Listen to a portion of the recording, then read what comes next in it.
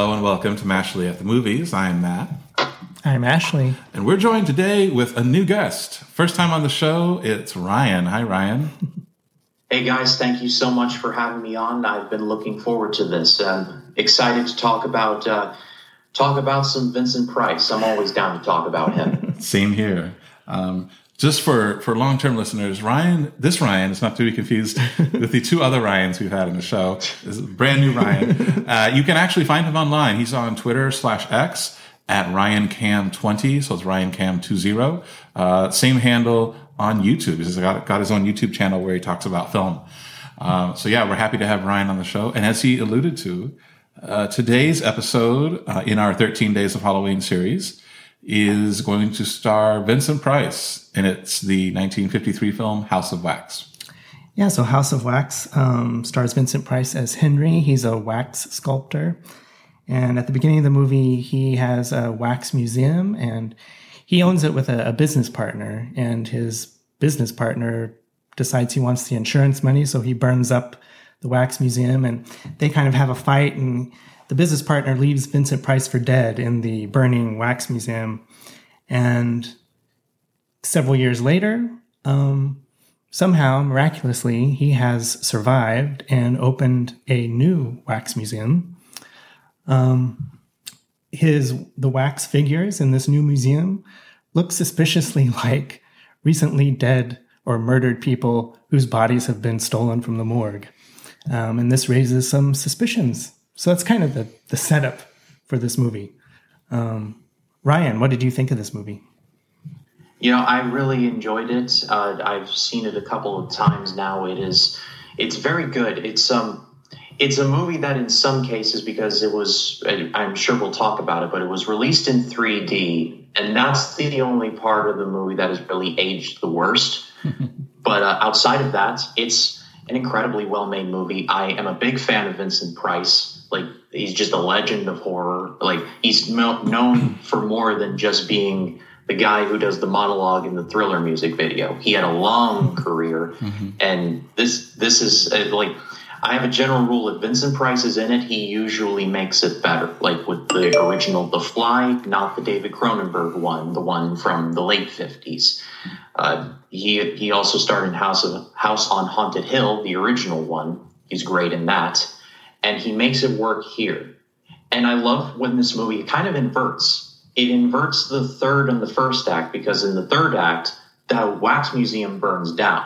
Usually that would be saved for the end, but not here. It's literally the falling out of the partners, the fight, and then the fire. And usually that would be saved for the end, where it was a slow build. But no, it's literally like the business partner's like, we could probably get a lot of insurance money from this place. And Vincent Price is like, no, I won't let you do it, and I'll kill you if you try. And then they have a fight, and then the whole big museum just burns to the ground. And that's in the first 15 minutes. I can't imagine what it must have been like to see that in the theater at the time, but it must have been crazy. I was actually reading about that after watching the movie. That was the most recent time. Apparently, I think they did that scene toward the end of production because they just wanted to reuse... They wanted to reuse mannequins. So a lot of the mannequins are in what we see as the first part of the movie are the ones in his second museum. And apparently the fire that the crew made got out of control, and like emergency services had to come. But I mean, they had a limited budget and they didn't want to redo mannequins, so they basically kept filming for as long as they could before the whole place just went up in smoke. So Ashley and I, we watched this movie in preparation for this podcast. I think it was my second or third time seeing it. And I like this movie more every time I watch it. I mean, I enjoyed it the first time, but I was just noticing this most recent viewing, it's really well structured. And what I mean by that is, there's some movies you watch and maybe they take a long time to get going. Maybe toward the back they're really good. Or some movies start out really promisingly and then they fall apart, or so on and so forth. This movie, I think this is well paced. It kicks off that scene that Ryan was describing with the fire at that first wax museum. That's very harrowing, and then afterward, when you see Vincent Price has returned, but he's disfigured, and he basically dresses like the old shadow figure from the 30s and 40s. He's lurking around, stalking people. I mean, that grips your attention. And then the movie just goes on, in my opinion, with interesting scenes, interesting set pieces. And I just think it's in the police in this, they build, I don't know if they build a case, but like they put the 1 + 1 with them equals 2, and then so on and so forth. So everything kind of comes together well. And you don't always see that in movies, whether they're older movies or newer movies.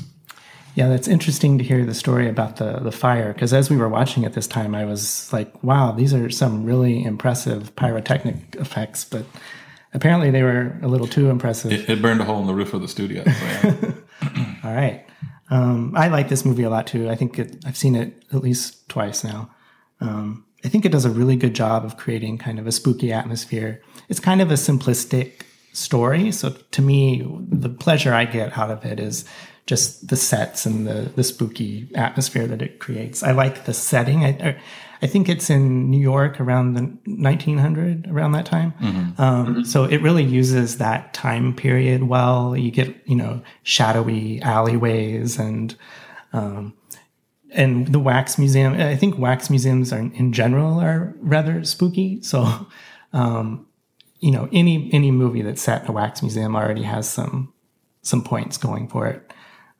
And we like wax museums in real life. So this movie is like a real favorite of ours, I think. Yeah. If we're ever traveling and there's a wax museum nearby, I am there. Yeah. So Ryan, what about you? Like, I know you were big upping Vincent Price earlier, and how do you think this falls into his repertoire of I guess horror films? It definitely files under more of, I think, like Vincent Price doing Vincent Price things. But he was so charismatic.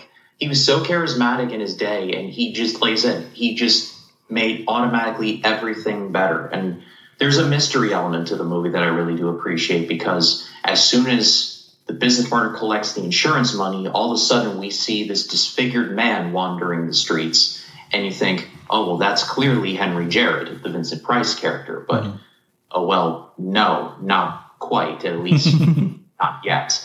That's actually a very, very, very young Charles Bronson. He was billed in this movie as Charles Bakinski, I believe that's how you pronounce his name. But before Death Wish and before all of that, Charles Bronson was in this movie as Vincent Price's henchman, I guess you can call him. Yeah. So there's a solid mystery at the heart of this as well. Yeah. So going back to, you brought up how this was in 3D. What is your view of the 3D usage in this movie? Because I know you said you thought it dated the film somewhat. Yeah, it's not the best. Especially there's this one scene that sticks out in my mind where this guy on the street is like has this ball on a string. I think it's like a ping pong kind of thing, and he's like, "All right, folks, I'm going to aim for the crowd now." And he turns and like the ball's like going at the screen and like, watch your popcorn, ma'am. I'm aiming for that and not your tonsils. I'm just like, come on, like I'm sure it must have been impressive in the 50s, but nowadays I don't know. It doesn't really work for me. It kind of reminded me of like in 2010 where every movie was in 3D, and the only ones that did it well were Avatar and Tron Legacy. The rest of them you look at and you go, you're just trying to get a little more money from this, aren't you? Yeah. Well, I was also reading about this too, that the director, Andre de Toth, if I'm pronouncing that correctly, didn't really get 3D. And I guess on the set when they were filming, they had to do, they had special cameras and they had to do certain things, like with the ping pong scene, and film that a certain way. And I guess the whole time he was just like, why are we doing this? I don't understand. So when your own director, the movie is not into it, I think that makes a difference. It's funny. So Phyllis Kirk. So, this is interesting. So, the opening credits are there. And again, I've seen this movie 3 times, but it's been long enough between viewings that I forget who's in it aside from Vincent Price. I even forgot Charles Bronson was in it. But I saw Carolyn Jones's name pop up. And fairly prominently in the opening credits. And I mean, most people know Carolyn Jones, if they know her at all nowadays, as Morticia Addams from the 1960s Addams Family Show. And I'm like, oh, cool. Carolyn Jones is in it. And when all's said and done, Carolyn Jones is like kind of barely in this movie. It's really Phyllis Kirk who is the main lead. And it's funny. I'm not fairly familiar with her, but she reminded me of Vera Miles. And again, later on when I was reading, Vera Miles is one of the people considered for that role. So I guess that makes sense. Interesting. Yeah, I thought the performances, aside from Vincent Price, the performances were just fine. I think Vincent Price always brings something extra. And I was surprised at how kind of sympathetic he is in the first part of the movie. When he's this wax sculptor just wanting to make his art and just trying to get funding to do what he wants to do. And I found him to be very sympathetic. And, of course, his demeanor changes over the course of the film. And he's really able to be both sympathetic and kind of sinister in one role. And I thought he did a good job. I really like the color of this movie, really deep, kind of saturated color. The 3D effects, yeah, they're gimmicky, but I don't think they detract too much from the enjoyment of the film. I'd be kind of curious to see it in 3D just to see if there's anything beyond the gimmicks to be gained. But as it is, I don't think it detracts from the movie at all. It's more of like a novelty. Like you look at it and you go, right. "Oh, that must have been nice." Seeing the people with the red and the blue and the glasses and all of that. So it's nice looking at it and like go, "Oh, that must have been interesting back in the day." But yeah, hasn't aged the best. But it doesn't it's more silly to me than anything. If that makes any sense at all. No, it does. It does. Yeah. So yeah, I mean, I think this is one of the better, so before we started recording, Ryan, you were telling us about how you like horror films from the 30s, 40s, and 50s. And I was just thinking, to me, this is I guess I would say this is one of the better ones. Not to put down the others, but there's just a certain, how do I describe it? I thought this when I was watching it again, but I don't know. Things, we always talk about how we live in a faster paced world now. And I feel that in my bones whenever I watch an older film because older movies, they're interesting. They keep my attention, but they're just a little bit, I don't know. There's a more of a deliberate pace to them that things are slowed down a bit. I kind of like that. I don't know if you see that as well, Ryan. No, I agree with you.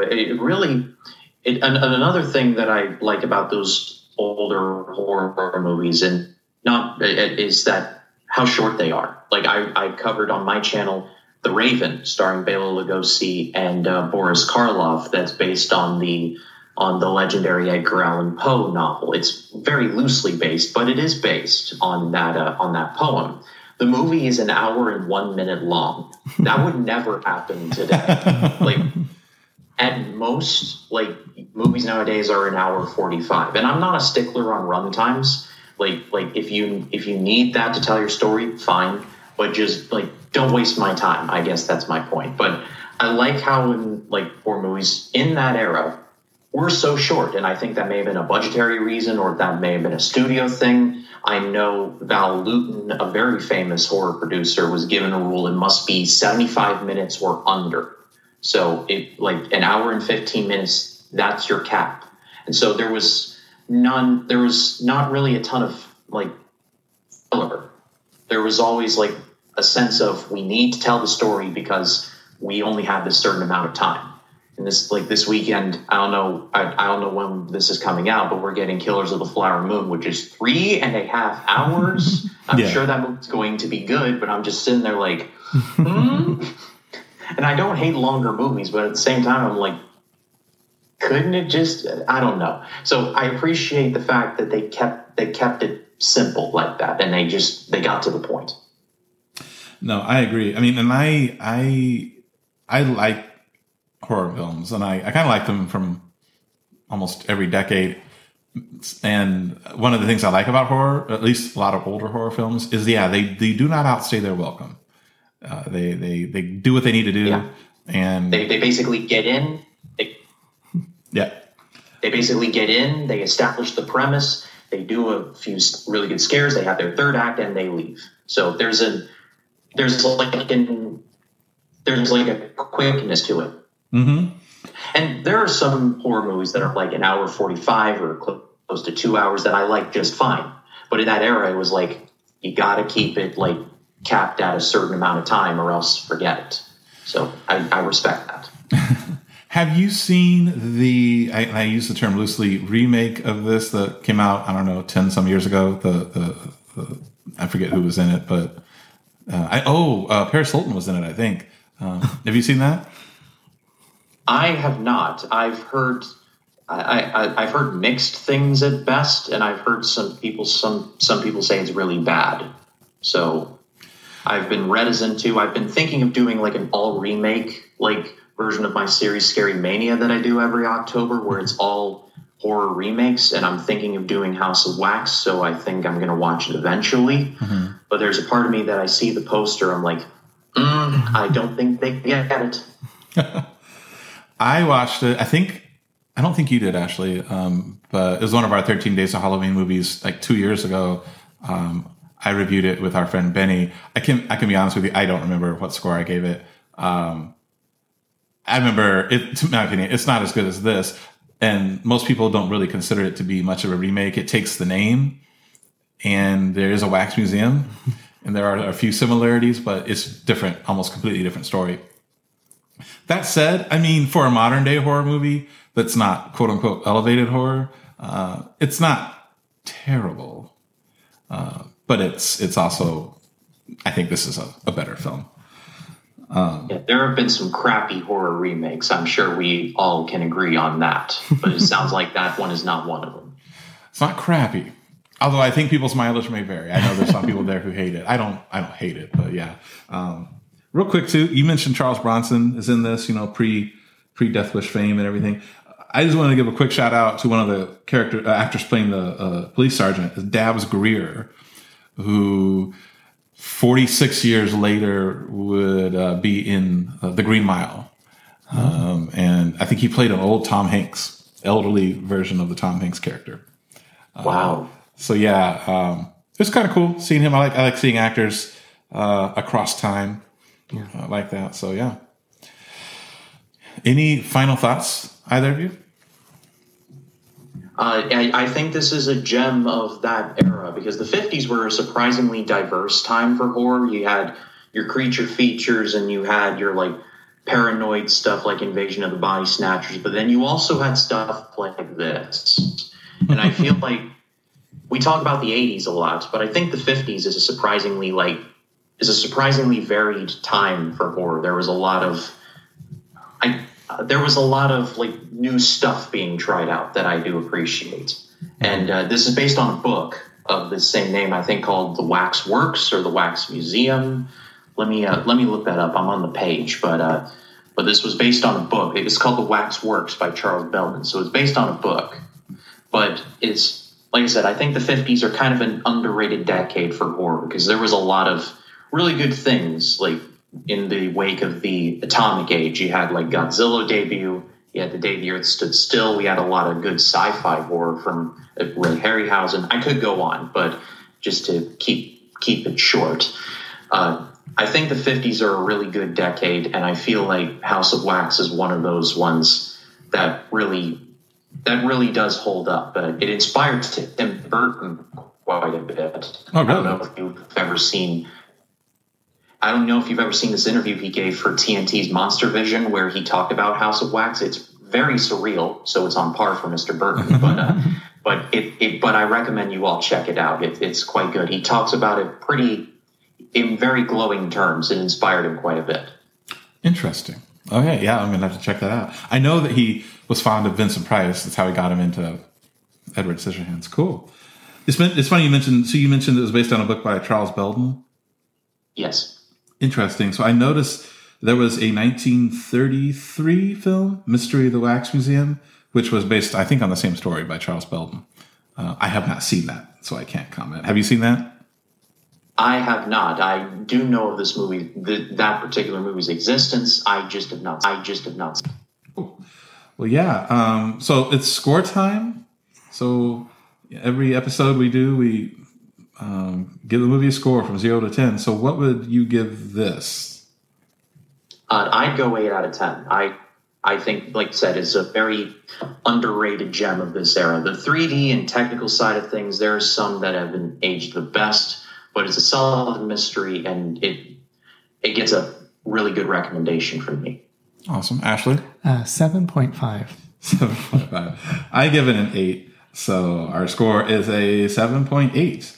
That is the 1953 House of Wax. Ryan, thank you for joining us. Been a great guest. And again, for those folks who want to hear more from Ryan, you can go to his YouTube channel. It's RyanCam20, and also find him on Twitter at RyanCam20. And yeah, so thank you all again for listening. Thank you.